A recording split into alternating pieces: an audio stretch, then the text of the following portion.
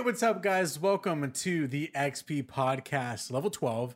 Today, I'm joined with my co-host, Austin. Dude, how you doing, man? Everything regarding Stadia has been like in your favor this week, and it's been awesome seeing so much of like responses to your tweets and reactions to your tweets recently. It's been awesome, dude. How's the week been for you? Yeah, I'm a little shocked I don't have the blue check mark by now, but no, it's been a great week for Stadia and cloud gaming in general, just news all around. And yeah, the whole like, it's something like the Stadia community. I don't know if it's because they're like so small, but it's like, seems like everyone likes and retweets each other's stuff, and everyone's like so on board with it for those who do use it. So yeah, it's pretty awesome though. I'm super stoked. I finally have it loaded onto my Google TV with Chromecast. So now all I got to do to play is just turn my TV on, and I can even use the voice assistant on my little remote to be like, play The Division 2. And it'll play The Division 2 on Stadia. It's pretty tight. So very cool. It's all really cool. Without any console or anything, it just works. And I haven't had any issues with lag or anything like that. It runs super well. So yeah, great. Yeah, I'm doing great. That's everything's dope, good. Yeah. That's dope. And how do you like the Stadia controller? I saw that you got Ooh, one. yeah. So I did get the Stadia controller. Whoop whoop. And nice. Wasabi. The wasabi colorway, the green. So I was really skeptical going into it. A lot of it because I'm so used to an Xbox button layout where they have the diagonal joysticks as opposed to the PlayStation layout. Well, the Stadia controller is sort of a mixture of both. It looks sort of like an Xbox controller, but it has the horizontal side-by-side joysticks. And honestly, like first of all, I've gotten used to it. I got used to it really quickly. So that wasn't a problem. It feels really high quality. There's like this really cool texture on the back, and the color looks really cool. So it definitely feels like a quality controller. It is. So the big kicker with a Stadia controller is that it connects via Wi-Fi to the Stadia server. So it's not a Bluetooth. It connects straight to Wi-Fi. So it feels great. I mean, it doesn't, I don't notice any latency or anything with the connection. So I would say if you're a hardcore Stadia user, I would recommend. I mean, the thing is it retails for $70. Thankfully, they have a deal right now though, to where like if you recommend like 3 people, this is why I was spamming you guys on Slack. Yeah. I was like, if I get 3 people to sign up, you can cancel it tomorrow. But if I just get 3 people to sign up, I get 50% off on a Stadia controller. So thankfully, I have great friends and nice. And well, I wasn't one of them, so I failed you. I know. Well, you already signed up, so it made sense. But I hope that with xCloud and everything, I'm curious to see if Xbox goes to some sort of Wi-Fi controller, if they want to do their controllers that way. I don't know if that's the thing, but yeah, it's great. I love it. It's a great experience. Nice. And that other voice that you all heard, the man who was missing from last week's episode, Adam Vogt. Dude, you were gone from the last episode. You're here. The audience can't hear this. Actually, I might implement it into the audio, but they have a new thing where you can add audio. That is you, Rob. That's you. I assumed just off the bat that was Austin. No. Very nice. I feel very welcomed back. Wow, there you go, dude. Wow, that's great. So Riverside just added this thing where you can start. You can upload your own audio stuff, and so they have this their own little default. So the drum roll, clapping, cheering has been one of them.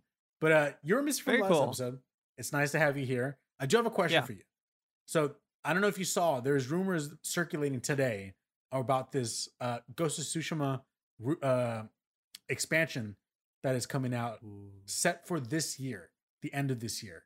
And they say it's an expansion almost to the same degree as Miles Morales. So not a full-fledged game, a bit smaller, but coming out this year. Have you heard about this? No. This sounds great. This all sounds great. Let's do it. Yeah. So what's interesting is I think what supposedly, I don't know where this name came from, but the rumors is that it's called Ghost of Ishima, and Ooh. it's another island that's part of the archipelago from Japan, and you would just be playing in that small area. No one knows if you'd be playing as what is his name, the main character. Don't know. Oh, you're asking me? Yeah. Oh shoot. Google. Why did I want to say Ryu? It's not Ryu. No, it's not. That's true. For some reason, I went to Kazuto, and I don't even remember where I know that name from. Yeah. Jin Sakai. There we go, Oh, Jin Sakai. Kazuto Kirigawa. Oh, that's shorter online. That's what that is. Oh, there you Took go. me there a you go. minute. So people don't know if you're gonna be playing as him or you be playing as somebody else, but this is a rumor that is gonna be announced within a state of play that should be happening within the next coming weeks. Yeah. Coming this year. What are your thoughts on that? I mean, that sounds cool in theory. I mean, I just don't know anything about it. I would say it's just, I'd want to know like what the story setup is. Big part of why Ghost of Tsushima is so great is just the character development and like the character relationships and this like grand story that's kind of tying all that together. Like it's more of a game about Jin and his uncle than it is about just straight up Mongols, to me at least. Right. Like to me that's one of the greater points of it. So like there needs to be, I guess, a good premise to it, which I assume they have one. It's just like without knowing it, it's hard to be hyped. So I don't know. Yeah. I mean, optimistic if that's real. I assume they have a good premise and it'd be cool. I mean, you could play as Jin again. You could play as Yuna. That'd be really cool too. Or someone different. Anything goes, I guess. I'm a little wary about it just because of the fact that we just got Ghost of Tsushima, and then on top of that, within a couple months later, we got that multiplayer mode. I just don't know how they had so much time to make another expansion, unless, and this is what kind of makes me a little bit, because I'm a little upset with PlayStation right now. Maybe a state of play, if they really came strong, would change my mind. But if they did this, because right now we don't even know if Horizon's coming out this year, and there's a good chance it can get delayed because they still are not giving it a window. They're just like holiday 2021, and that's it. It would be strange if they got this expansion out, because then what that means is the whole team working on Tsushima, it's almost as if they're like, hey, Horizon's not done yet, which they probably knew the moment that they announced it, probably way before that. And so they're like, hey, can we get you to start working on just a smaller expansion, take you away from actually working on Ghost of Tsushima 2, work on this small expansion in a new island, and then so we can get this out quicker, so we can just feed the players just a bit to hold them over till the next big thing. And then once you're done with that expansion, all right, now you can go away for who knows how long, 5 years for Ghost of Tsushima 2. That's the pessimistic way to look at it. That's I'm very upset with Sony right now because they're very business minded right now, and they're not showing a lot of fan love or fan service. There's also the version of the story where Sucker Punch has another story they want to tell that's a smaller story, and they pitched it, and then it got greenlit, and there's that story too, because that's also not across the board, but with the studios that it is showing favor to, the Sony gives a lot of leeway to their first party studios that absolutely they favor. So with how well Ghost of Tsushima did, they're probably like, sure, do you want to do that? Sure, go for it. Because I obviously we hear stories about Naughty Dog kind of getting their way in a lot of senses of the word, because they're the favorite child. But you hear about Ben Studio not being that, and it's like Days Gone just didn't perform as well, and so that there's been a lot of churn with that studio. But I mean, I assume Sucker Punch is kind of seen very favorably right now, and so I would assume that this is their call, not Sony's. Yeah. And not to be on this topic too long, because it can literally become an entire bigger topic. But what I see from this is probably some of the few remaining actions that Sean Layden probably put into place. We did see when he left, one of the biggest things that he was talking about was that we need more smaller games more often. And and there's been a lot of talk is that maybe one of the reasons why he left was because there was an odds in regards to thought process between the heads. And so there could be a good chance that, you know, Miles Morales was a child from Sean Layden being like, let's make a smaller game more often. And then the same thing to Sucker Punch, let's make a smaller game more often. So then they started making on one as they were alongside making the other one. So that could be what's going on, but we can continue going along about everything regarding PlayStation. But today, guys, we're going to be talking about everything E3 and talking about some of the biggest things that we saw and what stood out to us. But before we get into that, I want to go into a little bit of housekeeping. First things first, by the time that this episode airs, I will have a video up on the channel. It's an interview with Chandler Wood. He's the editor-in-chief at PlayStation Lifestyle. And I'm going to be going over everything regarding this whole Blue Box Game Studios conspiracy and the release of their app, which happens on the Friday, the day after this recording. And so he's going to be on the channel. So if you're listening to this, you're watching this, well, when you're done with this, head on over to the channel and go check out that interview I'm going to have with him, so that we can see everything while I pick his mind about everything going on with Blue Box and Hideo Kojima and everything around that. So go check the channel for that. And then on top of that, last bit of housekeeping, I do want to say, guys, it does mean a lot to us whenever we get a review. And today, I don't know why I just was, I think I was listening to, because I listen to podcasts on the daily, and somebody mentioned on there about reviews and how important it is. And I don't think I often mention that too much on our podcast, but I thought to myself, I don't use Apple Podcasts. I use Spotify now. That's like my big thing, because they keep tracks of all my stats, and I love that stuff. And so I was like, let me re-download the Apple Podcast app and see if someone left a review. And to my surprise, we got a review on Apple Podcasts. This was back on May 7th, but I do want to read it real quick. This is from Mr. Irrelevant, and he says, I like video games, but I'm not someone who keeps up with the industry / breaking news, and this pod does a great job of condensing all that information into relevant info that keeps me informed.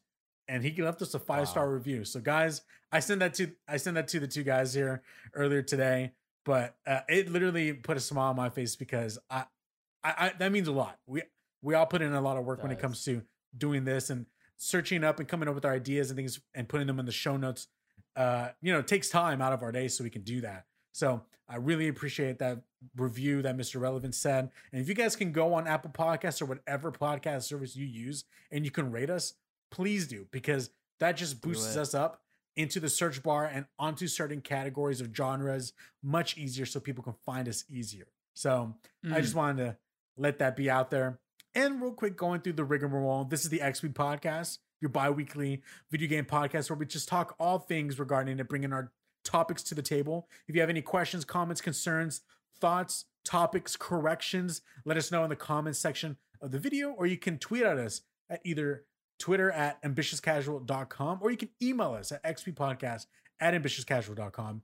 Utilize the timestamps below so that we can jump to the things that you guys want to listen to. But if you don't, I'm telling you right now, you're missing out on some good stuff. Now, jumping straight into topic of the show, guys, we just had E3 for the first time in over 2 years. It skipped last year. Last year we had the Summer Game Fest that was put on by Jeff Keighley. This year we also had Summer Game Fest, along with actual E3 coming back in a more digital fashion. And to me, I was full of energy. I love it. Like I was at home, I was working, and so I wasn't able to cover everything. So those who are listening or watching, if you go to the Ambitious Casual YouTube channel, I do have a number of videos that went over a couple things that I thought is highlights for a lot of the conferences. But I was super excited. I watched almost every conference. I didn't get every single one of them. I kind of missed the ones that everyone was, by the end of them, were like, these were not worth watching at all. So I'm kind of glad I didn't get those.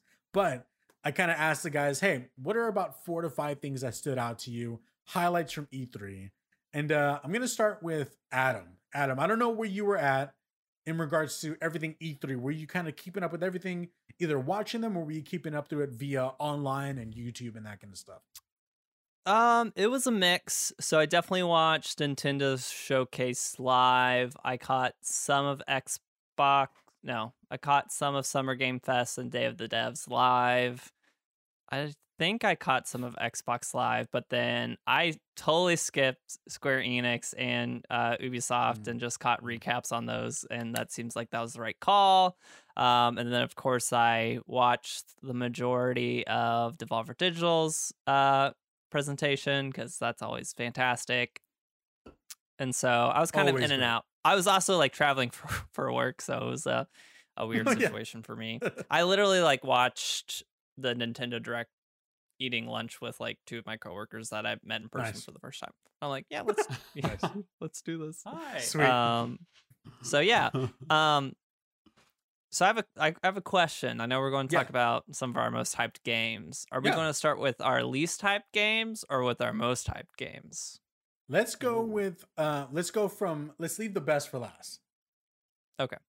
So obviously if we have anything to contribute to the conversation, we could just jump in while you're speaking. Just completely interrupt Adam whenever we want to. And so we can just put in our 2 cents, you know? Well, we'll rotate, so then I can. Everyone gets a even deal out. If we all play nice, it'll work fine. There you go. So then my least hyped one. This was a very interesting one. So this one is called Demon Throttle. And I want to clarify real quick. This is your least hyped out of your most 5 hyped. Yeah. So that way people are not like, yeah, why are you taking the time by your day to just talk about the one that you don't like a lot? So that is a great clarification. Thank you for doing that. So of the 5 I decided to talk about today, because some of my other hyped games are being discussed by other co-hosts here. Of my top 5, the least hyped one is a game called Demon Throttle. Okay. So this came out of let me double check. So this came out of Devolver Digital's showcase, and I just want to make sure I get the name. And right. how was that? So how was that showcase, dude? They always seem to knock it out, man. I love it. They have a very in your face approach to, hey, let's make a very produced video that's fantastical in ways, and is a huge commentary always on like the current state of like video games marketing in a lot of ways. So they've done some very interesting stuff, but then they typically have some of my favorite games every year. They publish a lot of indie games, and they tend to fund and publish a lot of interesting ideas. They're like, that's an interesting idea. We think that you are passionate about it, and it sounds like it'll be fun based off your pitch, or at least it sounds like it'll be interesting based off your pitch. And so a lot of strange but incredible indies make their way through Devolver Digital. So this one definitely falls in that category. So this game is called Demon Throttle, and just reading off. So I kind of summed up. It's a retro arcade style top-down action game that is only getting a limited physical release. That's awesome, dude. There's no digital listings for this game. Will be no digital listings for this game at all. And it's I can't remember what. It's not one of my typical limited release companies I go through. It's not Limited Run or I Am 8-Bit, but it's another one. And so you better pre-order if you want it. But it's definitely very action arcadey, and it looks really cool in my mind. But yeah, I think developed by Doinksoft. So yeah. But anyway, sorry, I'm going to read it off real quick. Just the pitch that they have for this game is they say that Demon Throttle tells the story of a beautiful vampiress and dusty gunslinger on a quest for vengeance against a demon that stole her mystical chalices and slept with his estranged wife. Now the two unlikely companions must blast their way through 4 monstrous generals and their wicked domains to lift the demon's curse and exact their revenge. So I believe it's also like couch co-op, so 2-player kind of thing, if you want it to be that way. That's awesome. Yeah. So the way that this works is that it is off of specialreservegames.com. Yes. So that's where you buy it. It is a limited release, like Adam said. you can get two kinds. You can either just get the actual game box, that's the your typical Switch box, or you can get the reserve one, which it comes in a special reserve box, sequentially numbered. I think there's like only 5,000 of them, and they will be shipping in 2022. So you can go buy them right now. So they'll be shipping next year. But I love that, dude. Because no big company would do that because it's not business mind oriented. But Devolver Digital is like, let's just do it. It's fun. But it's a lot of fun. Yeah. I love it. I mean, it's one of those things where even like if I'm like kind of iffy on the gameplay, even if I end up being iffy on the gameplay, from what I've seen, it looks like it'd be good. But even if I didn't end up loving it, I would be totally fine. Like, look, I own this game that only got a physical release in the year 2022. And there's only so many of them out there. And look at it. I have it. I can right next to my copy of Scott Pilgrim. Yeah. I can see you in like 2050 being like, yo, I had the limited release of this game. I got it, Sonny. Demon Throttle. Oh my gosh. Great game. You're like in a VR world. Like nothing's real. It'll be... You're just talking to NPCs. That'll totally be me. Yeah. Me too. No, what I'll have done by that point when we're all living in this VR world is you'll be able to, in the VR world, control a physical robot that I have set up that plays the physical game. There we go. And that's the only way to play it. Yeah. That's the way to do it. Okay, going on next. I guess what we'll do is we'll just jump to person to the next topics. Austin, we're going to start with you next. What is your least hyped out of your top hyped games that you saw at E3? Oh, man, that's hard. I'm really hyped about all of them. And I put 4 games. They are hyped total.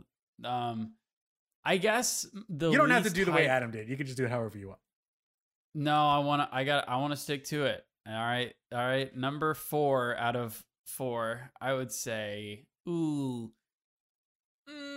I guess Avatar Frontiers of Pandora. I'm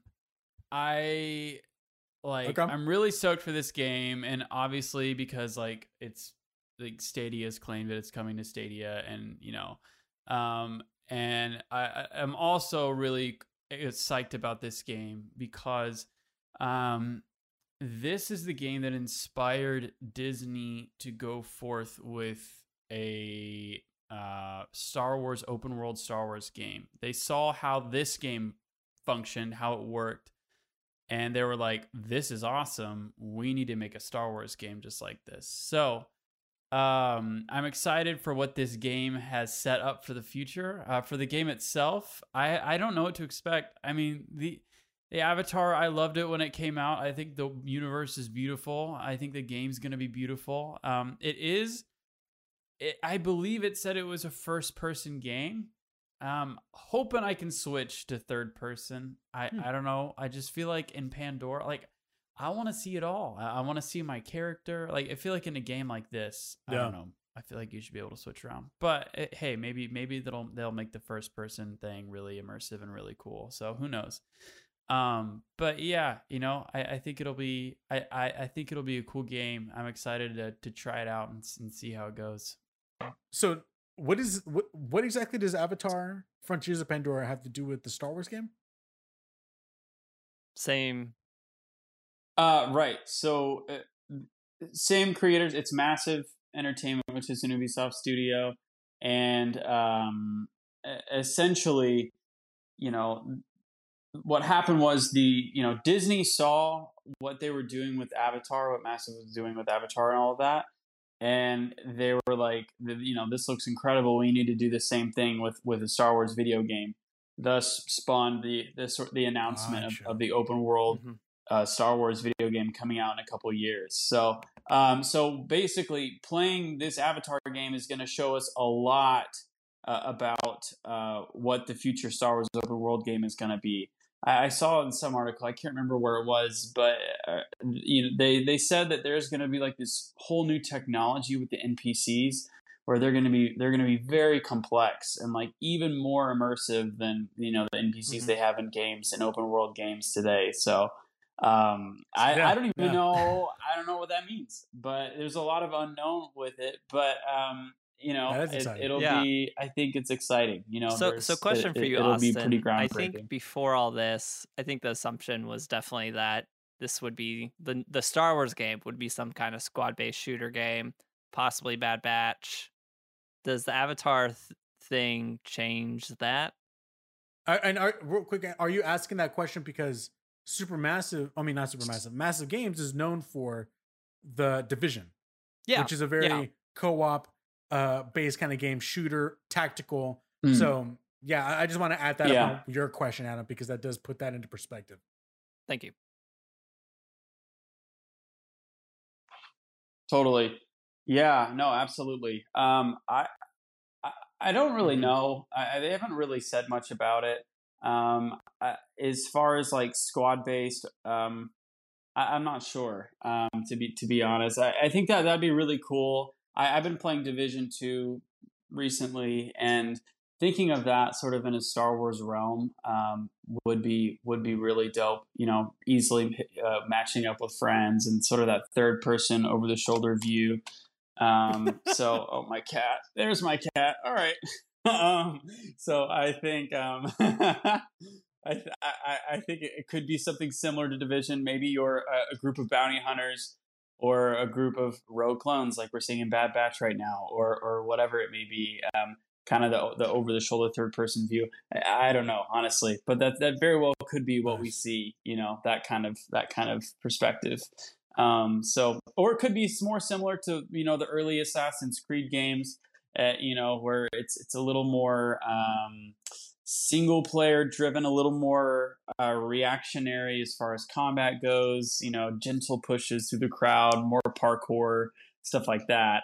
I personally would like to see that, is, you know, but since it is massive, since they've done Division, it could be more like a Division type game. So we'll see. Either way, it's Star Wars. Nice. I'm there. I'm sold. Like pre-order, no doubt in my mind. So I'm excited. I feel like I had the same sentiment as you, because everything that you're saying, the fact that Disney saw what they're doing with Avatar and said, this looks good. Let's trust you with our other big IP. That actually makes me more excited for the Star Wars game than it does for Avatar itself. So yeah. So I guess it's almost like we had to get this Avatar game so that way we can get the Star Wars game. So that's cool. I will try it out if it like if I have the means at the time to get the game. Like, unless there's something else bigger happening around it, I might give it a try.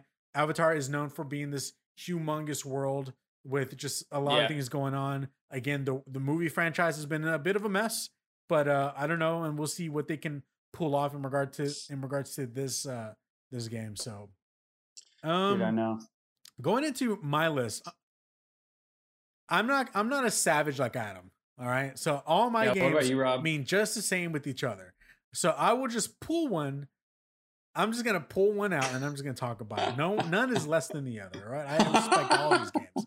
I will start with this one, and I know that Austin will have something to say about this, but I'm gonna start with Starfield.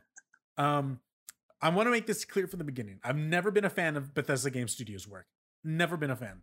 They're known for Fallout and the Elder Scrolls. I've hated those games, and let me not say hate. I dislike them. Hate is a very strong word. I dislike those games, and that comes from a family where my other brothers, they all love those games. They're the biggest fans. Like, my brother has a PS3 because he can play his Fallout 3 save profile on that PS3, and so they love Fallout. But to me, I never liked them. There was a lot of jank. They never looked good, and I never thought they had tight gameplay. And I think by the time Fallout 4 came out, which is around the same time when The Witcher 3 came out, it was apparent that they completely needed to overhaul the creation engine. There's no way that a studio that was as big as Bethesda, I would have to say at the time, much bigger than CD Projekt Red, was making a game that was so behind from their competitor being CD Projekt Red with The Witcher. Yeah. With The Witcher 3 looking light years ahead of it.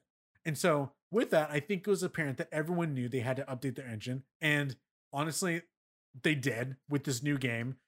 With a couple of, with a couple trippings of Fallout 76 not working out for them. I think it was like a double hitter. Both Fallout 4, it did well, but with Fallout 4 not getting as great reception as they would have liked it to, and Fallout 76 not getting any good reception at all from the beginning, I think it was apparent they're like, we need to change this. And so I think that's very apparent though with the small teaser that we got for Starfield. And I'll be honest, when the moment that they started it, and again, this E3 was very different than any other. There wasn't a crowd behind what they were saying that was completely hyping up everything. I wasn't watching any other creators out there so I can, react with their reactions at the same time. I was just purely watching the stream on its own. And so I honestly, when they started the entire Xbox showcase with Starfield, one, that is a very strong sign that they're trying to put out. This is our big game. And with that, everything that they showed, I think looked so much better, in my opinion. The teaser was an in-game teaser within the engine. So everything that you're seeing is what the game would look like within the engine of what they're making. And I will have to say what I saw already looked so much more polished compared to Fallout 76, compared to Fallout 4. It just looked cleaner. And I think the biggest thing to me was, and I know it's just a small glimpse, but we see a glimpse of the astronaut's face on through his visor. And already just by the character model of his face that we saw, I already was like, that face looks 1,000 times better than any of the faces that they've done in Fallout before. Like, it just has more detail. It looks more lifelike. It doesn't have this jankiness to it. And so I'm very excited about it. And kind of going off of what Austin wrote, I think some of the keywords that they're saying is actually really, really cool. Like Skyrim in space, which again, I'm not a big Skyrim fan, but I know what that means. Open world in space. To me, what I'm thinking is No Man's Sky. I'm a huge No Man's Sky fan. I love No Man's Sky. It's it's not underrated anymore. I think it has the right amount of love now than it had at the beginning, which also had a very rough patch at the beginning. But No Man's Sky in space and a Han Solo sim. That's so cool, dude. Yeah. And so again, we don't know much. I'm going to admit that we don't know much, but I am still super excited to see what they have in store, because this truly feels like a team that kind of got knocked down 2 times. And they're like, okay, we're coming in strong this time. All right. Todd Howard is like, well, this is our game. We're going to come in strong. This is purely next gen. They never mentioned anything about it being a cross gen. They literally said this is a next gen console game. That's what Xbox said. And so I'm very excited about this. Austin, what are your thoughts in regards to Starfield? I honestly, I'm kind of I agree with a lot of what you're saying. I actually don't. I personally haven't been a massive fan of Skyrim and those types of games. I have enjoyed Elder Scrolls Online lately. For some reason, it seems just a little bit smoother, cleaner. But I didn't have an awesome experience with Skyrim. But looking at this game just looks like it's leagues above everything else. I think my problem is just I'm so the game has to look and feel really good, and the slow attack movements of Skyrim and all that stuff was just it would get old for me. And I'm like, I know that's not the point. This game isn't really about combat. It's about exploration, leveling, looting, all of that stuff. But I'm someone who just loves the action. So I'm hoping with Starfield we get that same sort of open world exploration, looting feel, but with slightly better combat. I'm excited to see it. It looks incredible, and I'm definitely going to look into pre-ordering it for sure. So we'll see. We'll see. And dude, for day one on Xbox Game Pass, that's crazy. That's mind blowing, dude. Feels spoiled. This could be one of the biggest games of the time. We don't know yet. I know that there was so much promise with Cyberpunk. I think everyone learns from that. So we're not really seeing much about the actual gameplay yet. And what I do like about the way how Bethesda does do some things, like when Fallout 4 was first announced, it literally came out 3 months or 4 months later. And so I like that a lot more, because then you're kind of keeping everything tight, close to your chest. So I'm really excited.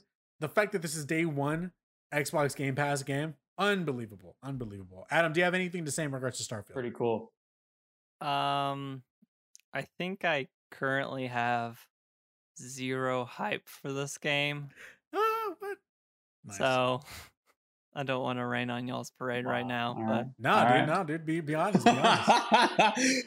we literally. Hey, I like the contrasting opinion. I mean, all we have is like a inkling of a setting, so like semi-real world, early era of human space exploration, and that's it. Yeah. That's all we know. And to me, Yeah. like, that's not a setting that gets me excited. And so Oh, I okay. literally have nothing about there's nothing about this game that is known that I can Fair be enough. excited about, because Absolutely. I don't know. That's true. Because It's true. Fallout does fall flat for me in a lot of ways, or at least 4 did, which is, the only one I've played. And even Skyrim, even though I love Skyrim so much at the time and have gone back and played it so much, it's just like a game that doesn't hold my attention. And so to me, my reaction is, this setting seems like it's going to be very empty. Hopefully that's not the case. Hopefully they prove me wrong on that. But if there's empty and it's Skyrim in space, and Skyrim already can't hold my could get lonely, attention, then it's like I literally, until they show more, have nothing that I'm excited about for this game. Right. And what's funny is everything that you said, I agree with you. I agree with you 100%. So I think I know that's totally. Yeah, and I think that's the big thing. Is the reason why I put it on my list is the fact that I'm actually it has piqued my interest so much, that from a studio that I never really liked their games, and so really excited to see what they have in store. But Adam, what's the next game that you want to talk about that stood out to you on at E3? I think I'll be pretty quick with this one, just because I still don't know enough about it. It's so weird. This game's called Inscription, also from Devolver Digital Showcase, and it looks weird. It's I guess the simple conceit seems to be that it's a kind of a deck building roguelike game. Yes. Like you might think of Slay the Spire is.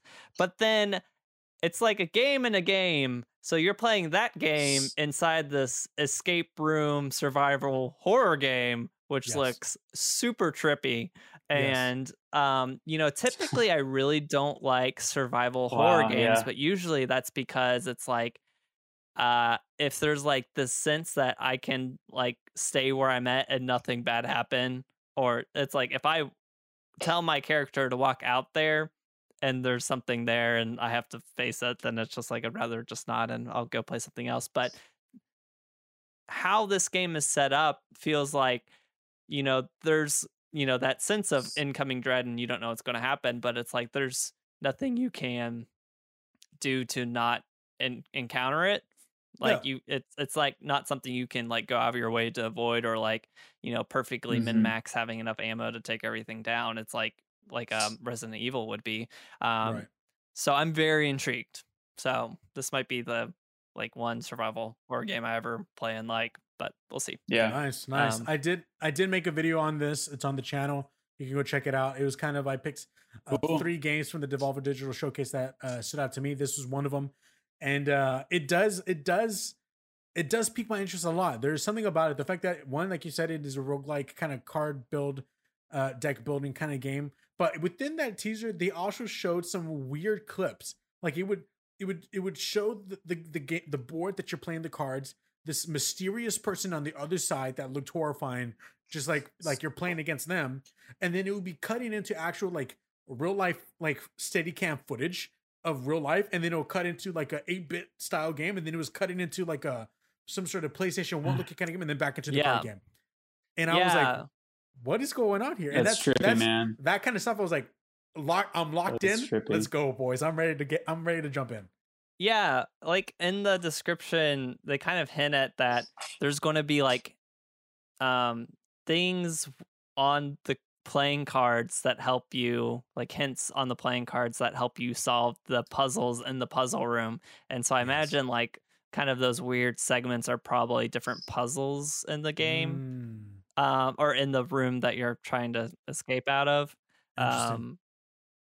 So man, Got I it. don't know. It Yeah. seems really cool. Like I said, this is one of the things I love about Devolver Digital so much is, you know, they publish That these seems games and bring awesome. them to light, and they have a Right.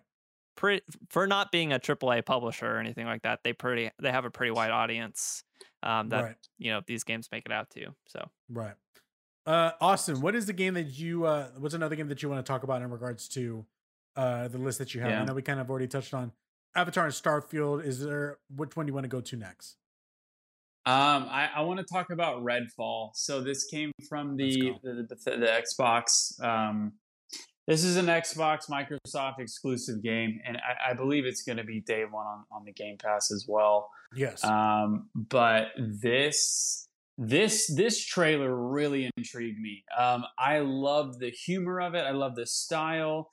You know, again, cinematic. I don't think we got any gameplay. It wasn't any gameplay stuff, but I just the humor of it all. I put in here. I put 4-person co-op Stranger Things aesthetic vampire Left 4 Dead.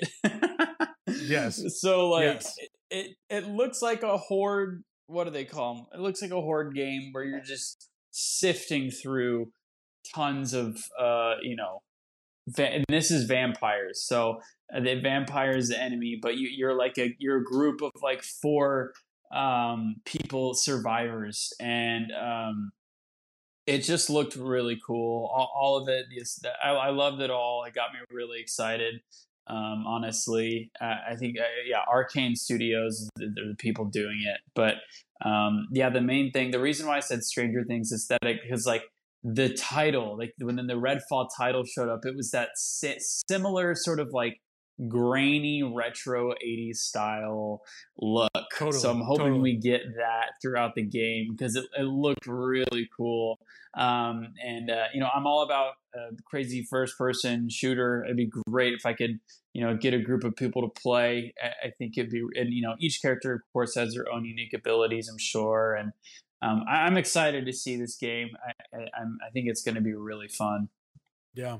I think what's interesting about everything regarding I think everything that's interesting about Redfall is the fact that for me, we saw like, okay, so this was at the Xbox Bethesda showcase. Redfall is very much so a Bethesda game. And I think what's interesting is that we're seeing a lot lately how big these studios are starting to become. And how much they're complicated these studios are becoming. We saw with Insomniac that they literally made Spider-Man, went straight into doing Miles Morales, and then also Ratchet & Clank so quickly within a good couple of years. We're starting to see that with rumors of Sucker Punch doing that with possibly Ghost of Tsushima. And then we're seeing this again with Arcane Studios, where this year, by the end of the year, I think in October, we're getting Deathloop, which is an Arcane Studios game. And then Redfall is also an Arcane Studios game that is coming out set for summer 2022, which is a good chance it can get delayed, which honestly, that might happen. But the fact that we're seeing a lot of these studios being utilized and growing, and it's very interesting. Another one is Obsidian. I know Obsidian right now is working on like 5 games at one time. I just don't understand how they do that. And so I love Arcane.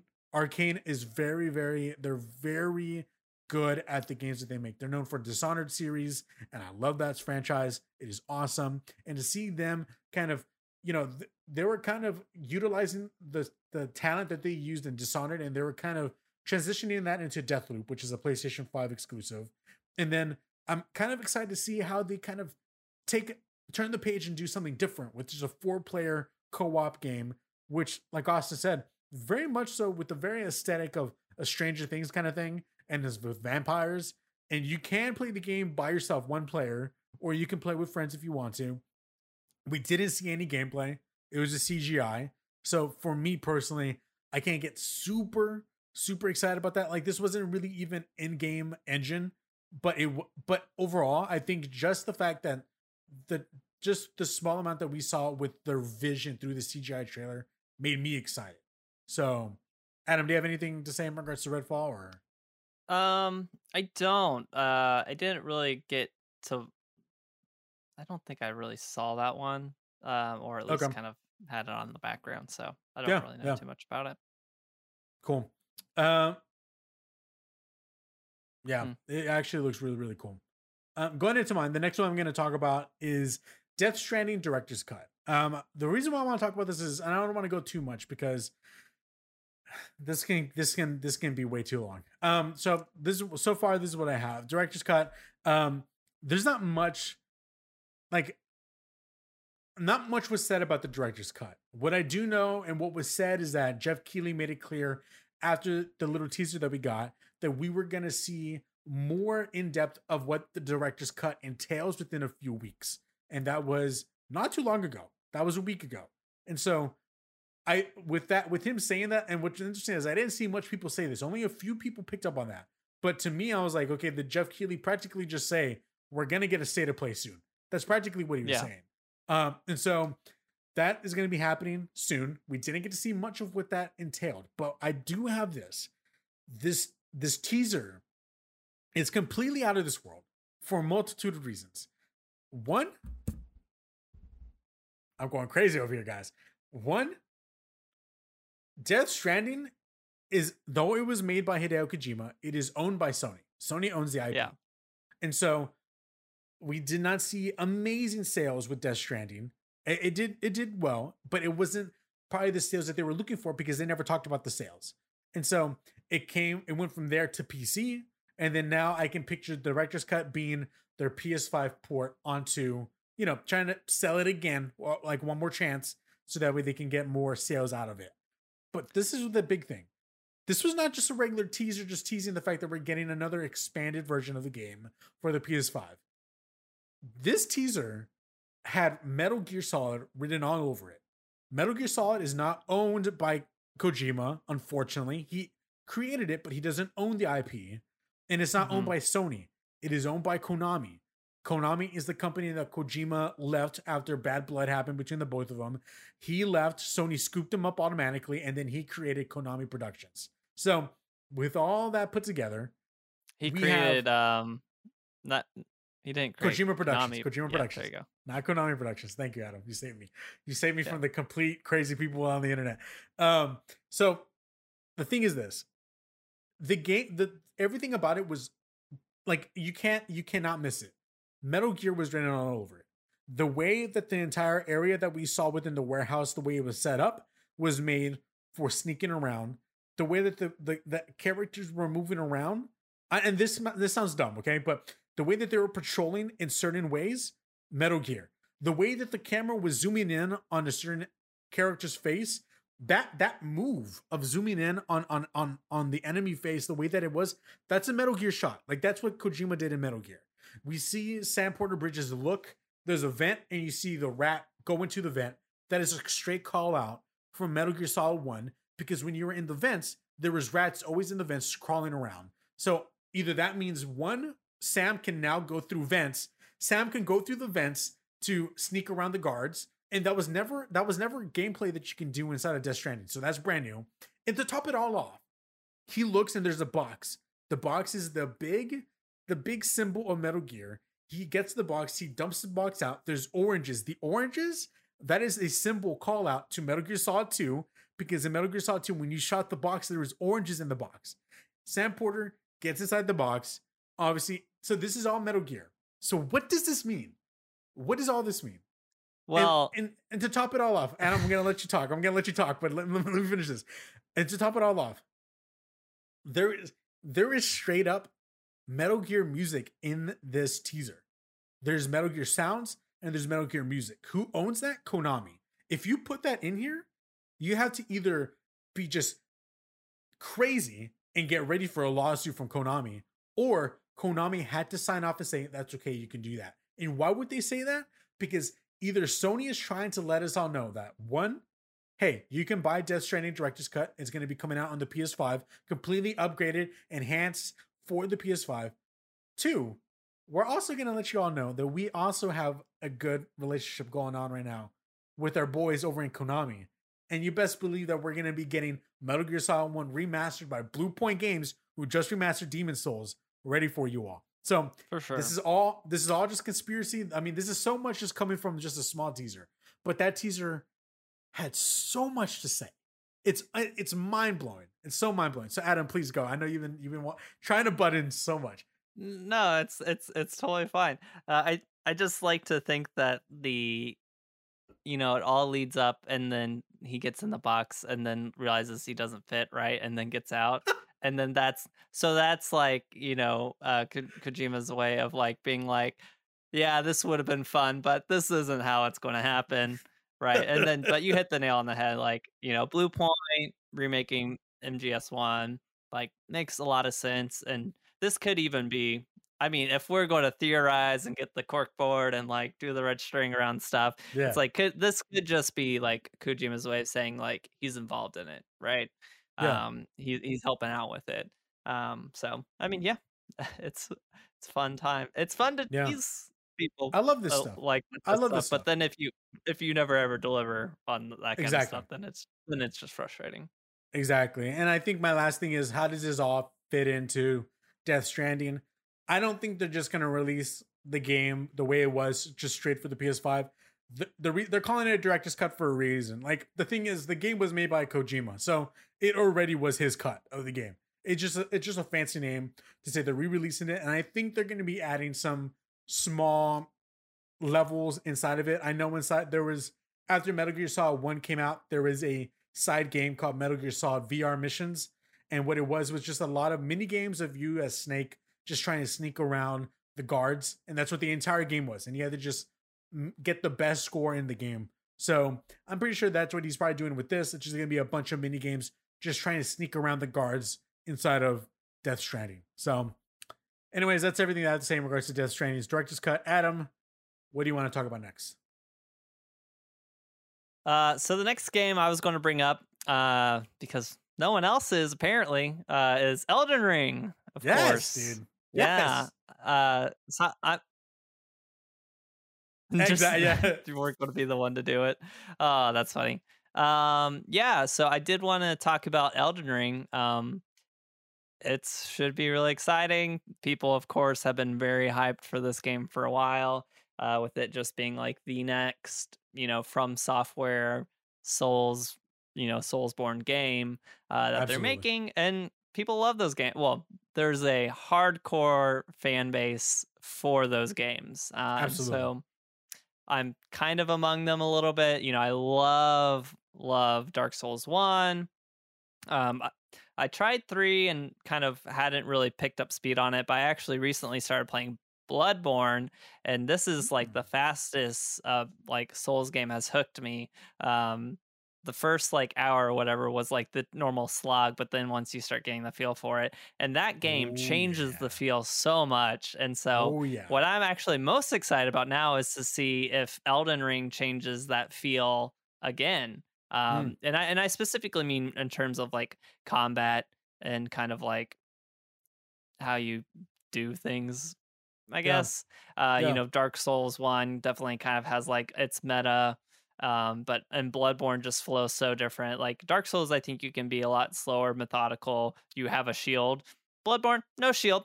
You can't block anything, so it's literally all dodging or interrupting with like with your I guess you kind of would consider that a parry with the gunshots and whatnot. So and it just moves so much faster, and I've really enjoyed that. Although I was a big shield user in Dark Souls 1, so it's been an adjustment. But yeah, just to see what Elden Ring becomes. I wasn't at first very thrilled about the idea of it being an open world game, but the more and more I've thought about it is that, From Software has struggled to quite hit the world design, I guess world / level design, and combined that Dark Souls 1 did. Demon Souls kind of did this one thing, Dark Souls strayed away from it, and then Bloodborne, Dark Souls 2, Dark Souls 3 all went back to what Demon Souls was doing before, and I just don't understand why. And so I think this is maybe the way that they kind of get back into a very overlapping greater world, opposed to kind of having the independent sections that are the overlapping stuff, but maybe we'll see. I mean, plus the fact that it's all set on, based on world lore that is written by George R. R. Martin is really cool too. I think it's a good match, just the kind of stuff and lore that comes from, I know for sure Dark Souls, and I imagine Bloodborne as well. Just being able to have someone who kind of, I would say he has a knack for like writing world backstory and world events. I think that's something that does make Game of Thrones really cool, and just like the unexpected things that happen. So yeah, I'm really excited for it. It looks cool. I like the trailer. It looks very much like, Dark Souls, but hopefully they've, evolved the gameplay even more. Totally. Austin, are you a Souls fan? Well, first of all, I haven't played Dark Souls. I haven't played through any of the games. It's not that I'm not a fan. I just haven't played a lot of it. The closest I think I've gotten to a Souls-like experience is with Jedi Fallen Order. And it's similar. I don't think that's as slow or as, it's like a light Souls feel, I would think. Yeah, but there is one that I have been playing on Stadia, and it's called what is it called? It's called Chronos Before the Ashes. Right. And that one is pretty Souls-like. I would say it's a pretty slow, clunky. I don't think it really compares with Dark Souls personally, but like it has the same like vibe and feel of the structure. It's sort of like as if Dragon, How to Train Your Dragon, and Dark Souls had a baby. Like it's sort of kiddish and animation and stuff like that. Like looks like DreamWorks made it, but it really is. It's cool. But I'm gonna definitely. I want to play Elden Ring. I want to try it out. I'm totally up to give it a go. Mm-hmm. Sweet. I'm actually really excited for Elden Ring. I'm a Souls fan. I played Dark Souls 1, 2, didn't play 3. Played Bloodborne, love Bloodborne. Played Sekiro, love Sekiro. Like Sekiro was a peak for me. Like I think Sekiro was the iteration upon iteration of everything else, and then they got into Sekiro, and Sekiro was kind of like it was simple but more advanced. Sekiro was where you're just playing this one character. You don't create your character. You don't rename your character. You're playing this one guy. You only have one weapon the entire time. But the thing is, they changed verticalities. And so what I'm seeing, this is also another iteration upon Sekiro with one. You can see in the gameplay, you're going to be going up cliffs. This is open world. Yeah. And I think there's an open world hub. And I think they spoke about how there's going to be like 6 extensions from that hub to like dungeons that you will go and fight the bosses within those areas. And so everything regarding Elden Ring looks dope. That trailer was sick as heck. It was so cool. And so I'm very, very excited for what they have in store for this game. So, and they had a release date too for next year. So I'm really excited. I think July 21st, 2022. It was early next year. Yeah. I think that's the right date.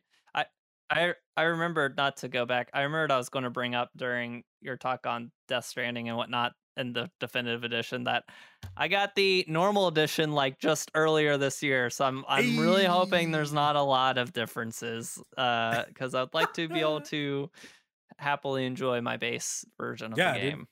For sure. Austin, the last one that you have on your list is everything Halo Infinite regarding the multiplayer. What do you have to say about this? I'm very excited for the multiplayer aspect of Halo Infinite. Me too. Yeah, I really am excited to see that.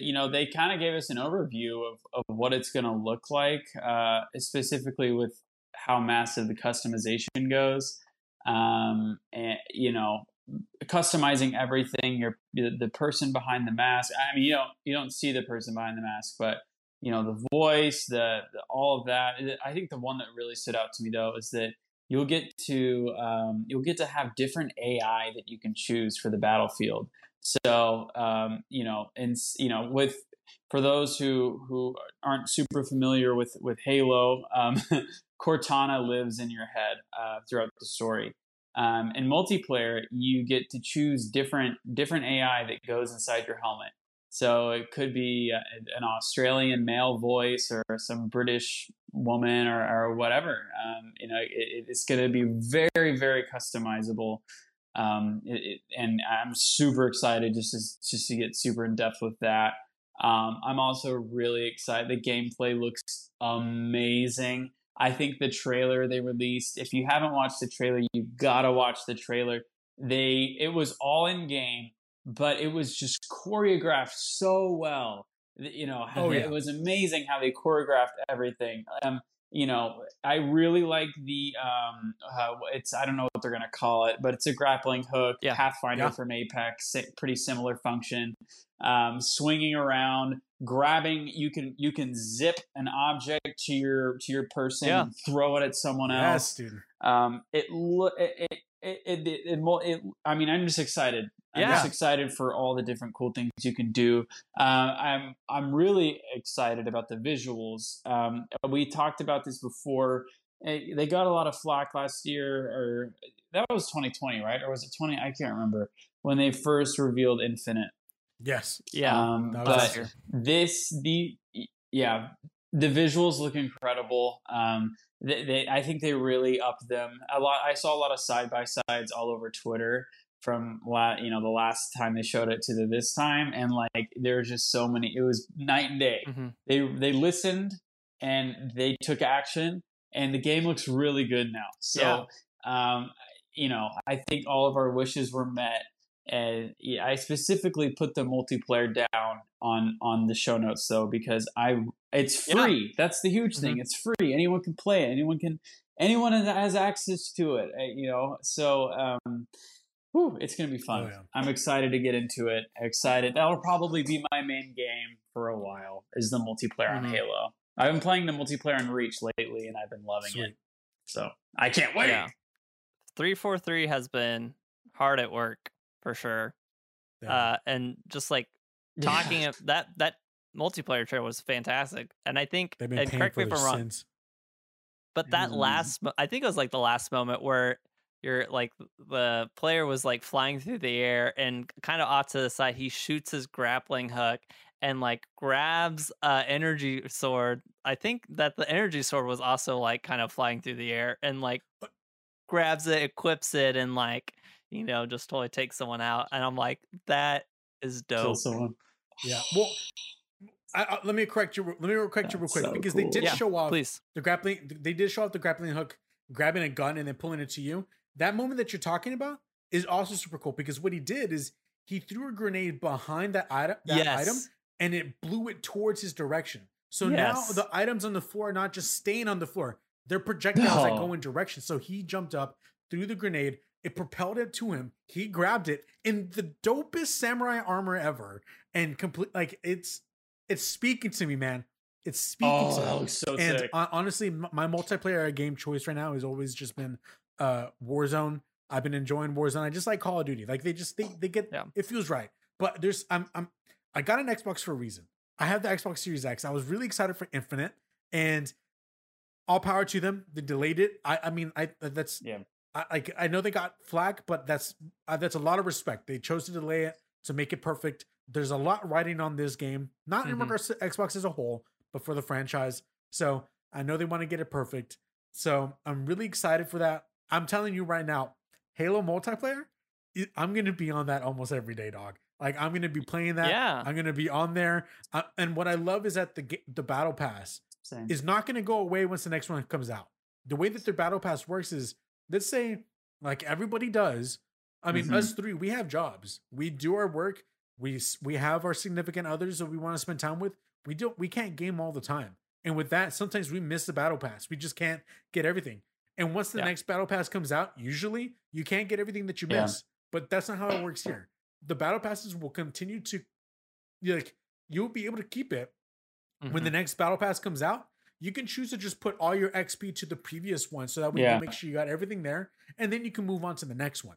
So I love their forward thinking. They're thinking about the players. The game is free to play. Yeah. Like the fact that the way that they're doing it is so smart and so well done.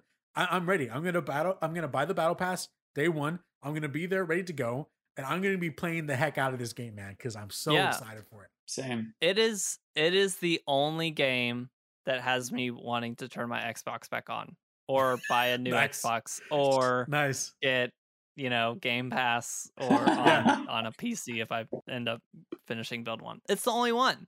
Like, there are other games that look good and are interesting, but it's like, that's the only one. For real. And that's the thing, Adam, is the fact that even if you built a computer, you still don't even have to pay for Game Pass because the game is free. You can just play. You can just play the game. Right. You can just download the game and start playing the game. It's awesome, dude. So I'm very excited. I'm excited. 343 so far is really, really doing well, and I've been seeing a lot of commentary from people who are huge Halo fans, and even they're like, they're doing all the right things right now. They're doing everything right. So let's just hope that this release happens this year, and we're good. It really just, the nostalgia thing was like, it was so nostalgic watching the Halo trailer. Yeah. It was like, yes, this is just how I remember it. Like the sounds, the everything, all of it. It was just like, I'm so happy to have Halo back on the forefront. It's so great to hear everything and see everything. Oh, it was great. Going into mine, I mean, we have a couple left, so I'm going to go through these as quickly as possible. Planet of Lana. It was an indie game that was shown off at the Summer Game Fest. I have a video up on YouTube of me kind of going over it. There's gameplay playing on it as well, so check that out if you want to. It is an indie game by Wishfully Studios.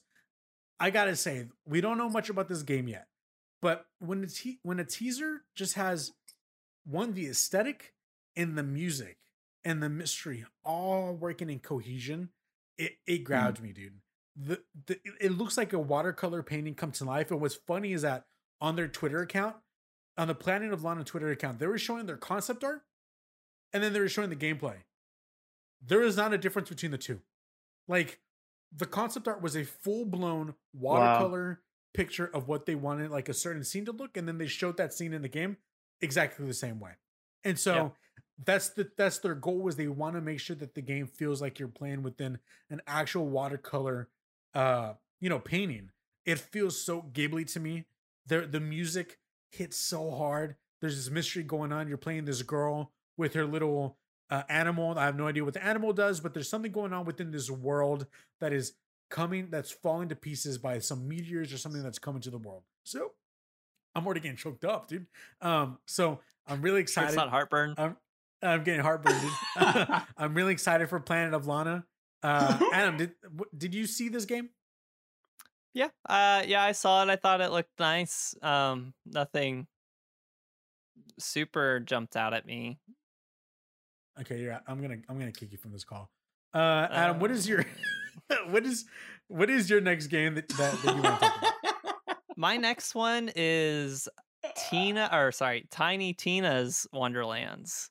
Yeah. So I'm super intrigued. It's from Gearbox and 2K Games. So it's another game within a game, basically. So it's set in the Borderlands universe, as like people in the Borderlands universe gather around and play, Dungeons and Dragons together, basically. Yeah. And it's not only is it like, high fantasy, like, straight high fantasy is fine, but I've come to like realize I really love when people kind of take that and like flip it on its head and like warp it at least a little bit and make it really, and kind of zany and kind of defy expectations in ways. Like, I've been listening to Fantasy High, which is like a D&D group, all college humor people, and it's like set in high fantasy, but if a high fantasy reached, I don't know, like 80s level, or like the decade 80s kind of level of technology with like phones and stuff like that, and like cars, and it's wonderful. And so this like to me speaks that in volumes. And the art style, of course, Borderlands, it's very cool, very distinct. I love it. And then even just the voice cast, like, of course, Ashley Birch, is already in the games and she does a lot of stuff. But you got Wanda Sykes, Andy Samberg, Will Arnett. And I'm just like, Yeah. what? How Yeah. does it get better than that? You're telling me that Yeah. those are the people in my I can't adventuring wait. party, Yeah. quote unquote, in this game? Like, and then I love D&D. So it's just like a lot of cool Yeah. stuff coming together for a cool game. So Yeah. I'm very excited. Very excited.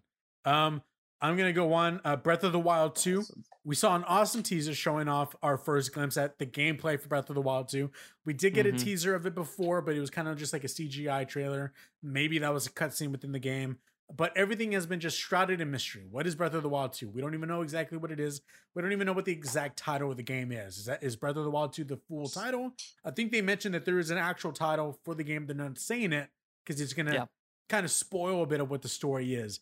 But I will say this: it appears that we're back in Hyrule. And real quick, who's played Yeah. Breath of the Wild? I've played it. I know Adam has I've played it. Okay, Austin has played because I knew Austin had a Switch around the time, so I didn't know if you did. I played it. So we're back in Hyrule, and it to me, and I kind of wrote it as Skylands. I know a couple people have been saying it that way, but we're now going to be adventuring up into the sky with these floating islands that are up there. They showed that off.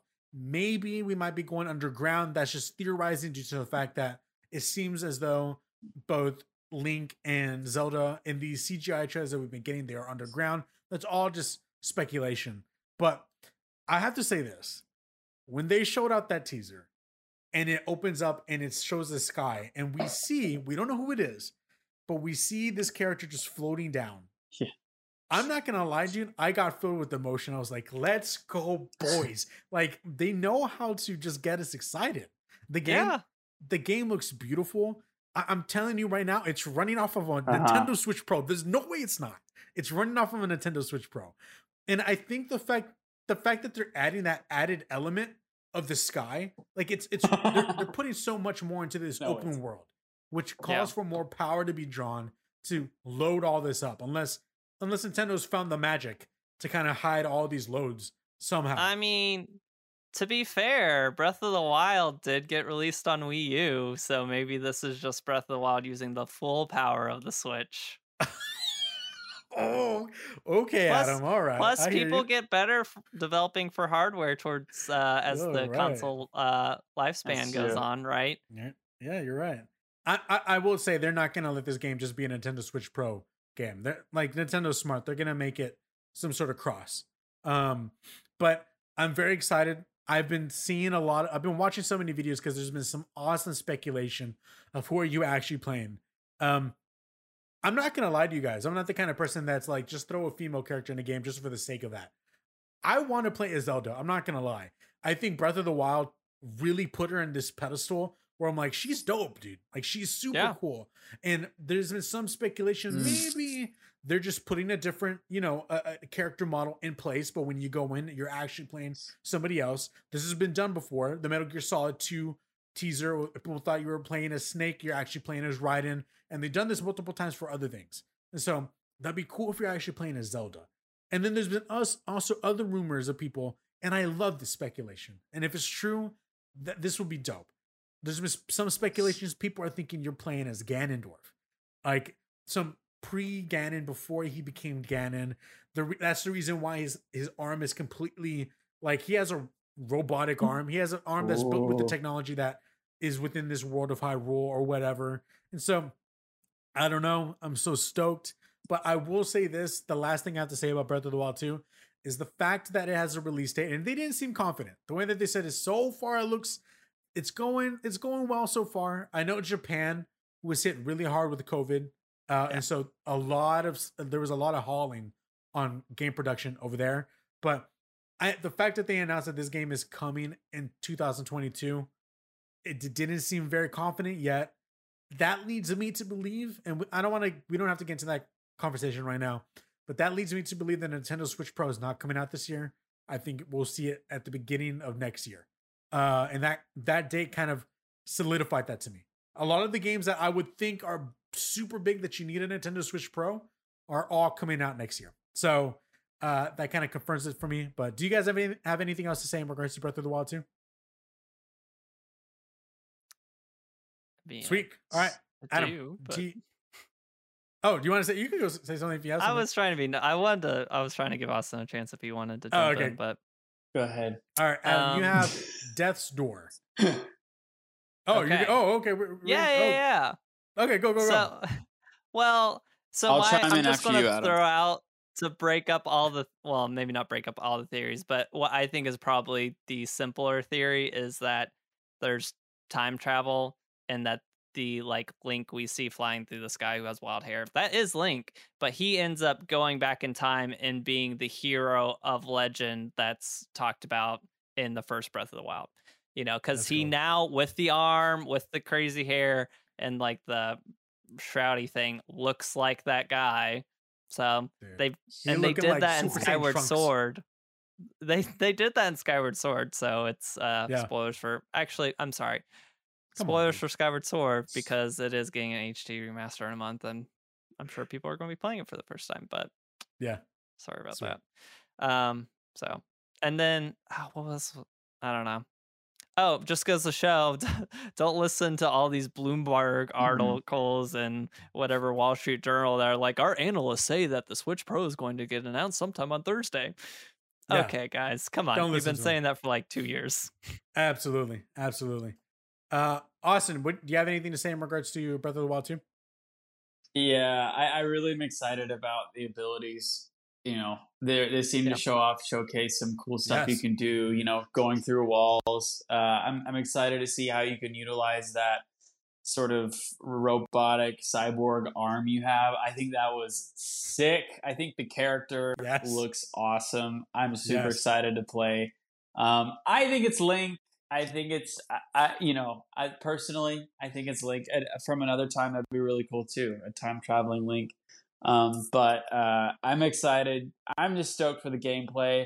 I'm stoked to fly in the sky and do crazy stuff. So it's gonna be great, and I'm stoked. I'm definitely gonna buy a Switch for this game. So definitely gonna be buying a console for it. Very cool. Heck yeah, dude. Heck yeah. Adam, what do you got to say in regards to Death's Door? I'm so excited for this game. This is probably actually my most hyped game. I left it for last. Nice. Breath of the Wild's cool, but that's going to just come when that comes. This game, I think, is out next month. Yeah. It looks fantastic. It is such an Adam game. The combat looks like it's straight ripped out from Hyper Light Drifter, which I love. Yeah. It has kind of a mood and a setting that's kind of in one way, it's kind of like Hollow Knight, where it's very kind of dark and depressing, but also has colorful aspects of it. And that's really cool. But it has this interesting kind of zany world story to it, where it's people don't die naturally anymore. And the world is now run by these very lazy crows. And you play someone who has to then go out and collect souls. What? And then on top of that, the graphics actually remind me a lot of The Last Campfire and of also Tunic and the Link's Awakening remaster, where it's kind of more of a toyetic. Still, it has I guess high resolution, but it's still kind of this toy aesthetic, which looks really smooth and it's really easy to see stuff, which will play well no matter where you play it.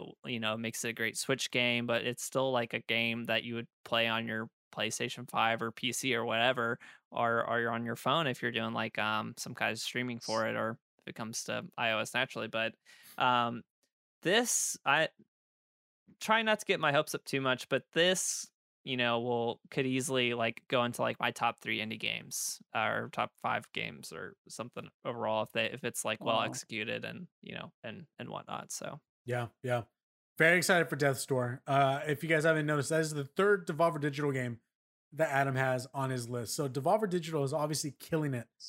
They continue to kill it. Death's Door, like you said, looks a lot like Tunic. It's almost as if someone was they saw Tunic, which has been talked about for who knows how long, 5 years now.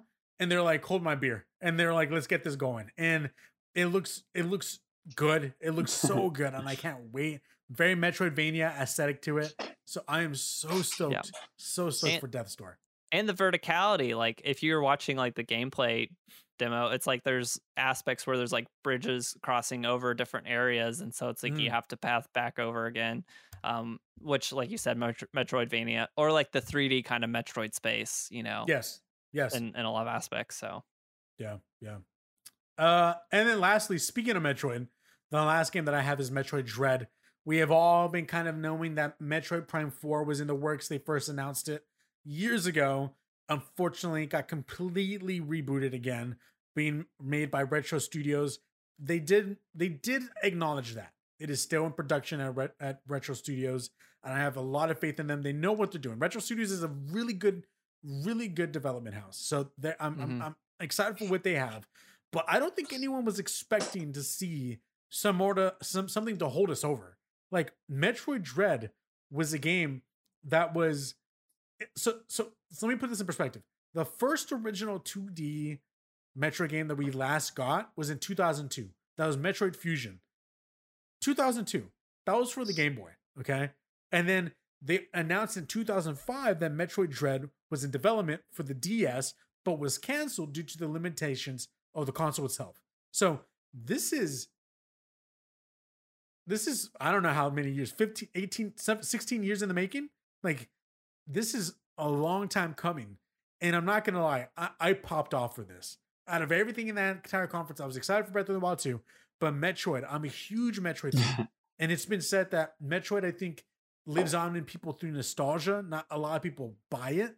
But I will say this game gives me hope, because we saw through GameStop, we saw through Amazon, they all showed their listings of the top selling games after E3. For GameStop and Amazon, it was both Metroid Dread.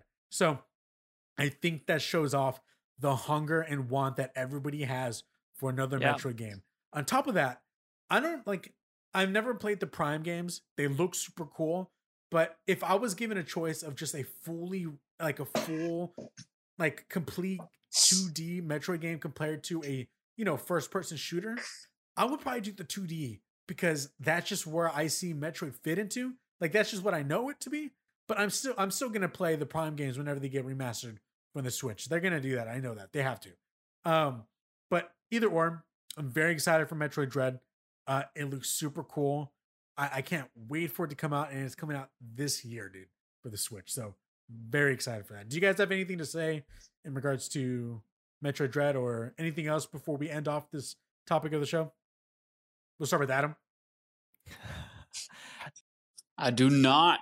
I'm stoked. I'm interested by your point, Robert, about like if you would prefer getting the 2D Metroid games over like the Metroid Prime series. And I say that because for me personally, I still love the 2D Metroids, or really, I still love Super Metroid, because that's the only one I've actually like played to completion. I've done a little bit of Samus Returns, and want to go back to it now.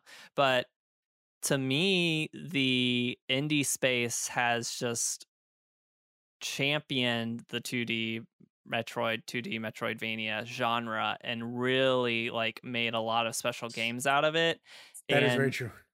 Not that I wouldn't enjoy 2D Metroid, and I'm of course I'm going to buy it and play it and hopefully love it. It does look really cool, but there's just so many other games in that area that I like, and so Metroid Prime specifically fills a niche where it's that 3D Metroid world design, but it's like the only one that's like an FPS as well. Like, Jedi Fallen Order, Dark Souls, God of War 2018, like they all have like aspects of that kind of world design, but they're, for the most part, like melee action games, third person camera. So Metroid Prime like fills a very unique role in the game space still. In the catalog of Nintendo, for sure. I don't think there's any other IP that they have that can lend to an FPS game. Yeah. And you do make a great point. And honestly, it's almost like it's almost as if it's almost as if Elvis went back to try to make music, but he's already outdated. He's not relevant anymore. And people are like, get off the stage, old man. Like you kind of have to innovate more after that, you know? Yeah. And so which Metroid Dread going into the survival horror genre is a perfect move from that regard. Because it's like there's no way that they can just go back and top Super Metroid without changing the formula. Like people are going to be like, this isn't a separate Super Metroid or these other like indie Metroidvania games that we love now. So. Exactly. And I'll be honest, I would love to see an iteration of. I'm not gonna lie to you guys. Since I was a kid, I've always created my idea of what I will make the dream Metroid game be. Like I loved Metroid that much, and Other M. I know a lot of people didn't like Other M. I really enjoyed Other M. The story was super weak. I get that, but I think the gameplay of Other M had so much potential, and I would like for there to be. I would love a third person action adventure with semi horror elements in a Metroid game.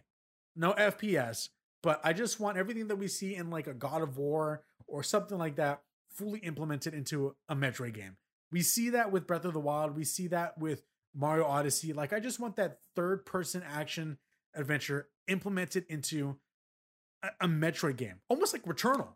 I was about to say, I think Returnal. That game's called Returnal. It's called Returnal. That is exactly what it's called. It's called Returnal, but none of the what's the name of the game? What's the genre? It is a roguelike without a roguelike kind of gameplay aspect to it. Yeah. Just complete horror aspect and just that tension. So I really would love that within the franchise. But Adam, I get what you're saying, and that actually is a really, really good point. So I totally agree with you on that. Thank you. Okay, so I know we're kind of running a little long here.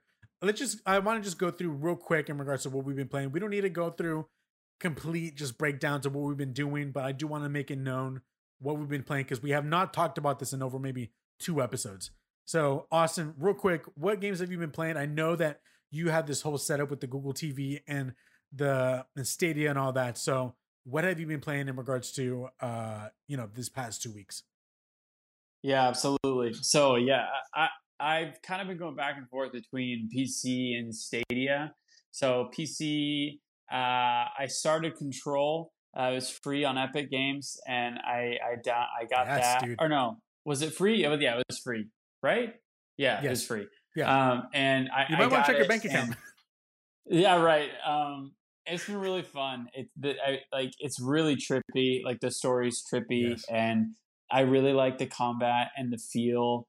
I've seen the previews and screenshots and stuff of her flying. I haven't got the flying ability, the floating ability yet, but I'm working through it. I love the gun. I love it all. So I've been playing Control. I've been playing Halo Reach as well, multiplayer specifically, just multiplayer.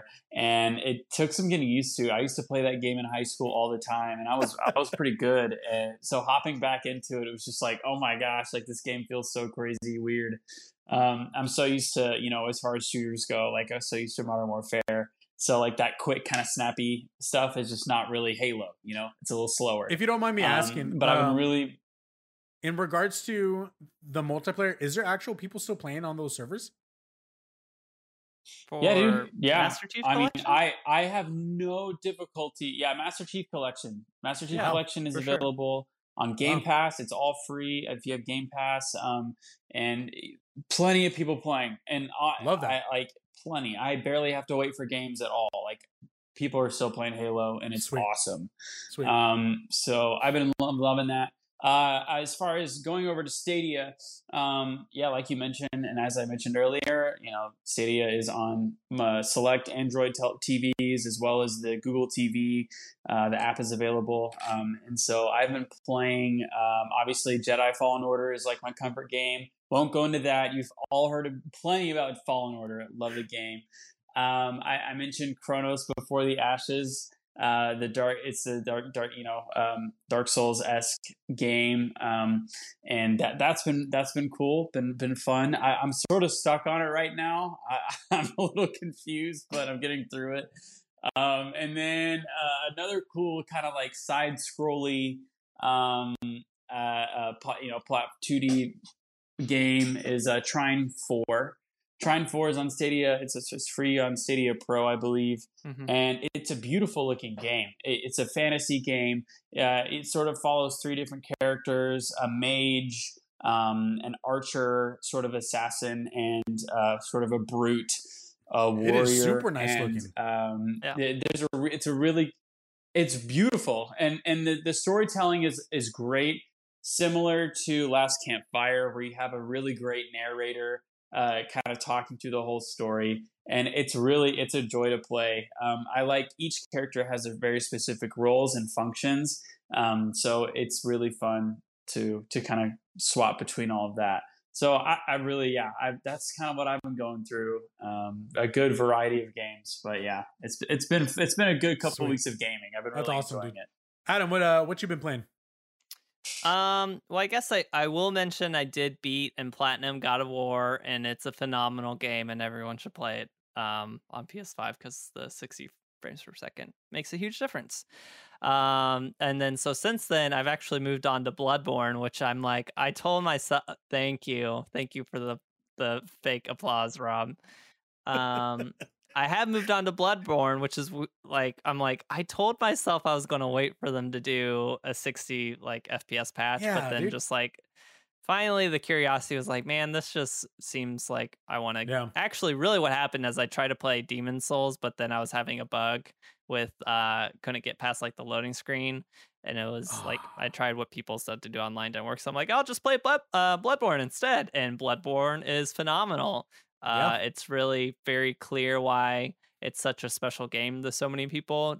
Just the kinds of things it does in the levels is just so different than what they did in Dark Souls, and they've just evolved the combat in such a cool way, and like the way that they make you manage your resources. In a way, it's like very light survival horror element, and that aspect is like absolutely how you manage your resources is way different than Dark Souls.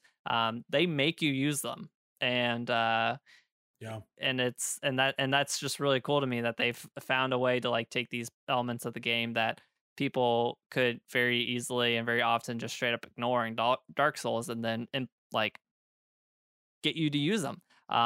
Like I said, no blocking, very quick dodging, lots of dodging. It's very cool.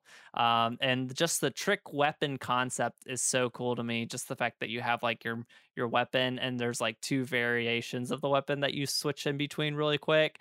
And it just makes the combat so layered and so deep. And just it's really like mastering it is even, there's so much more to master there, even more so than what was in Dark Souls. So it's really cool. It's really great. You haven't had that story spoiled for you, right? I know nothing about the story of this game. Nothing. Literally, I think the only thing I saw before was maybe the first mandatory boss fight, and I had no idea where in the game that was, and so even when I came upon it in the game, I'm like, oh, okay. But yeah, so it's really good. So Sweet. Very intrigued by the story. The other thing is very different. I picked up Link Between Worlds on 3DS, which I hadn't finished before, and I hadn't played Link to the Past before whenever I had started this. So now that I've played Link to the Past, I'm like, oh yeah, I know this Tower of Hera. I was in, did this in the other game, and just it's really cool how they've used the same map, but like changed a lot. So yeah, enjoying that. Just got the Master Sword, so yeah, sweet, fun, awesome. So for me, I've been playing a couple things. I jumped into a couple demos. These demos were available after the E3 showcases the following week from like Xbox. So I jumped into the Tunic demo. It was a very small portion of the game that we get to play, not too much. Everything about it, I love. I'm very excited for this game to come out. Ever since the beginning of when it was shown off, I was very intrigued. Playing it, I'm hooked. I'm dead set. My only thing with this is this, and I'm not sure if there's other games that have done this before. I feel like with a lot of games within how do I say this? so I feel like there's always a tilt shift on majority of games that's at a 90-degree angle. And you either are moving side by side on the 90-degree angle, or you go up and down that 90-degree angle. North and south. I don't know how many games do this, because I know Death's Door doesn't do this either. But this game is at, I'm sorry for the listeners, you're going to have to watch the video to kind of understand what I'm trying to say, because I'm trying to think in regards to degrees, because I have to do this kind of stuff with Photoshop with shadows. I think it's at like at 40. So this is, you have your hand straight, 90-degree angle going down slanted. This game is at a 45-degree angle at all times. So you're always going kind of northeast to continue going up north. Does that make sense? So it doesn't shift that way at all. It doesn't like move around or like flatten itself out. It's always at a 45-degree. You're moving up this way. You move up and down side by side in that direction. I mean, it's like the Supergiant games, right?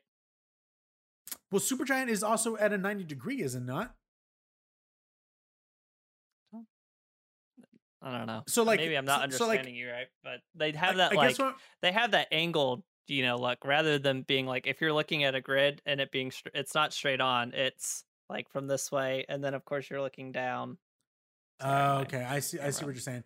I guess what I'm trying to say is, let's say there's stairs in a game like that. Would the stairs be just straight up going up and down, or would they be at an angle? They would be at an angle. Going up the stairs. Okay. Yeah. Okay. Well, then all the Supergiant games are like that. Death's Door is like that. It's Okay. So this is not new. To me, this is new. I've never seen that before. It threw me off a little bit, but I was like, it didn't bother me at all. It was just something that I've never seen before. I'm very excited for it. Tunic is very promising. It's cute, and I'm so excited for this game. So I'm dead set. I'm locked in whenever it comes out. Cool. Okay. Next, I played the Sable demo. Look, I think the only good thing that Sable has going on is that song that Japanese Breakfast made for them, because unfortunately the game did not run well. And I will say, for me, it's not like the game is running off of a cloud for me. It was downloaded straight onto my Series X, played off of it. Again, this is a demo, so I don't know if this is some pre-alpha package that they're showing from before. If they did, I don't know why they would do that. But there was the game, the way it works is the game should be running at a steady either 30 or 60, but your characters move in like 10 frames per second, if that makes any sense. So there's, okay, so like so let's say it, for a walking cycle, it takes 10 frames. Well, then it's like as if they cut out every other frame, and so it looks choppy. But that's the aesthetic.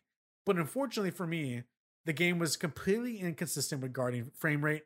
There were so many pop-ins. There'd be moments where I'll be standing in a direction and completely everything went dark, as if there was a shadow over everything. And then just move my camera just a bit, the light came back. And so there was some pop-ins regarding shadows not doing really well. Prompts were not showing up for me. I couldn't actually talk to people or access my bike or do certain things because the prompt was not showing up. It was just not working for me. And so I was very excited for this game. I don't want to say I'm completely giving up on it, but at this moment, I'm not jumping into it anymore. The demo really soured the entire thing for me. And so I'm just not going to be checking out Sable anymore. I know on Twitter, Austin did say that, he showed off that he was interested in the game. And I said, oh, well, I'll wait till I talk about it on the podcast. And I didn't have a good run with it, but I don't want that to dissuade people. That was just a demo. For all we know, it was just a slice of who knows, beta gameplay, pre-alpha gameplay. I don't know. So it could come out that the game actually runs really well. But for me and what I played on that demo was not good at all. And I'm not going to play it at all so far. Next, I jumped into some Halo Combat Evolved. I've never played the Halo games. Well, I have played like the multiplayer with my cousins when we were little, but I never went through the story. I'm excited for Infinite. I wanted to make sure I'm prepared and caught up on the story. So I jumped into Combat Evolved. I love it. It's fun. It threw me off, dude, because I was at the beginning doing the little beginning tutorial and showing you how to move around and stuff like that. I accidentally pushed the button that showed you what it looked like before. And literally I was sitting in my chair. Like I tapped it 2 times and I literally jumped like, well, what was that? Like I thought the game glitched for a second. And then I pushed it again. I was like, oh my God, I forgot this is, I forgot they had that feature, and oh god, it didn't look too good back in the day, but for sure, I'm sure it looked great at the time. At the time, it probably looked great, but these days, not anymore. But I've been having fun with it. Kind of leading up to the next game that I've been playing. Last night I was trying to play the game with my Razer Kishi. Don't ever play a first-person shooter game with a controller like that. It just did not lend well to it. I was actually like, I can't play this. I have to stop. And so I went into my Game Pass and I literally downloaded as many indie games as I could to fill up the rest of my storage. So that way, because I was like, this is what I can play in bed. And the one game that downloaded the quickest was a game called Pikuniku. And didn't know what it was. I've seen it before. And I jumped into it. And I'm not going to lie. It is a delight of a surprise. I love it so far. You wanna know who publishes Pikuniku? Devolver Digital, is that who it is? They do. Also, that game's free on Stadia Pro too. That's I haven't played it yet. I haven't played any games on Stadia yet, despite signing up for the Pro. But I have a few downloaded, and that's one of them. I highly recommend you guys try Pikuniku out. If it's free, try it out. I'm not going to say too much, but I've never laughed at a game, ever. Maybe at It Takes Two, which is a co-op game that came out this year by Hazelight, Josef Fares. I laughed at it a little bit because, it was trying to be a comedic game. But this game, I love dumb humor, and this game has dumb humor. It would be this thing where you're this cute little guy with just 2 legs, and you run into these people, and they're like, "Oh my god, you're the beast!" And then you're captured, and they're like, "What?" And you're kind of like, you can choose word options, but the entire time you're just chill, like, I'm not gonna do anything to you guys. And then they're like, "Oh, really? Yeah, I'm not gonna do anything." Oh, okay, cool. And then they just let you go and you do your thing. And it's what I love about it is the first. I'm not gonna spoil like how you do this or whatnot, but you break a bridge and you need to fix the bridge in order for you to kind of get these people to kind of trust you a bit. And the way that I figured out how to fix that bridge, the game didn't tell me how to do it. It is just through you understanding the craziness of this weird world and utilizing it. Because I accidentally fixed it, and I started laughing out loud. I was like, "There's no freaking way that's how you fix this bridge." And so I totally recommend you guys play this game. It is fun. It is funny. It is cute. So I'm really, really excited for that. But anyways, that's everything in regards to what we've been playing. We do have a couple of things in regards to games being released. I'm just going to read them real quick. Mario Golf Super Rush comes out on the 25th for Switch. Scarlet Nexus coming out for the PlayStation 4, 5, Xbox One, Series X and S, and PC on June 25th. Very excited for Scarlet Nexus. I can't wait for that game. Tony Hawk's Pro Skater 1 and 2 is coming out on the Switch on the 25th. We have Sky Children of the Light coming out on Switch on June 29th. That is by That Game Company, who is also known for Journey. Journey, thank you guys. Thank you. Journey on the PS3. Doki Doki Literature Club Plus is coming to Switch on June 30th. I'm not going to tell you anything, but I'm not going to tell you what the game is, but play Doki Doki Literature Club Plus. It is not what you think it is, and that's all I'm going to say. That is all I'm going to say. The game is not what it looks like. And then lastly, A Plague Tale Innocence comes out upgraded for next gen for PS5, Xbox Series X and S, and Switch for July 6th. I'm very excited for Plague Tale. I actually downloaded it and I was going to play it, but I'm so glad that I found out that it's actually getting an upgraded, enhanced port for next gen consoles, because I know the sequel is actually in development right now. So check that out whenever it does come out on July 6th. But guys, that is the XP podcast. Thanks for joining us here on this podcast, going over our top picks for E3. I appreciate you guys staying, going through the troubleshooting. You guys were here with us from the beginning. We'll see you guys in 2 weeks. And again, like I said from the very beginning, I have the interview up with Chandler Wood regarding everything the Blue Box Game Studios conspiracy on the channel right now when this video is published. So check that out on the YouTube channel. And until next time, guys, we love you. Keep playing those games, and peace out. See ya.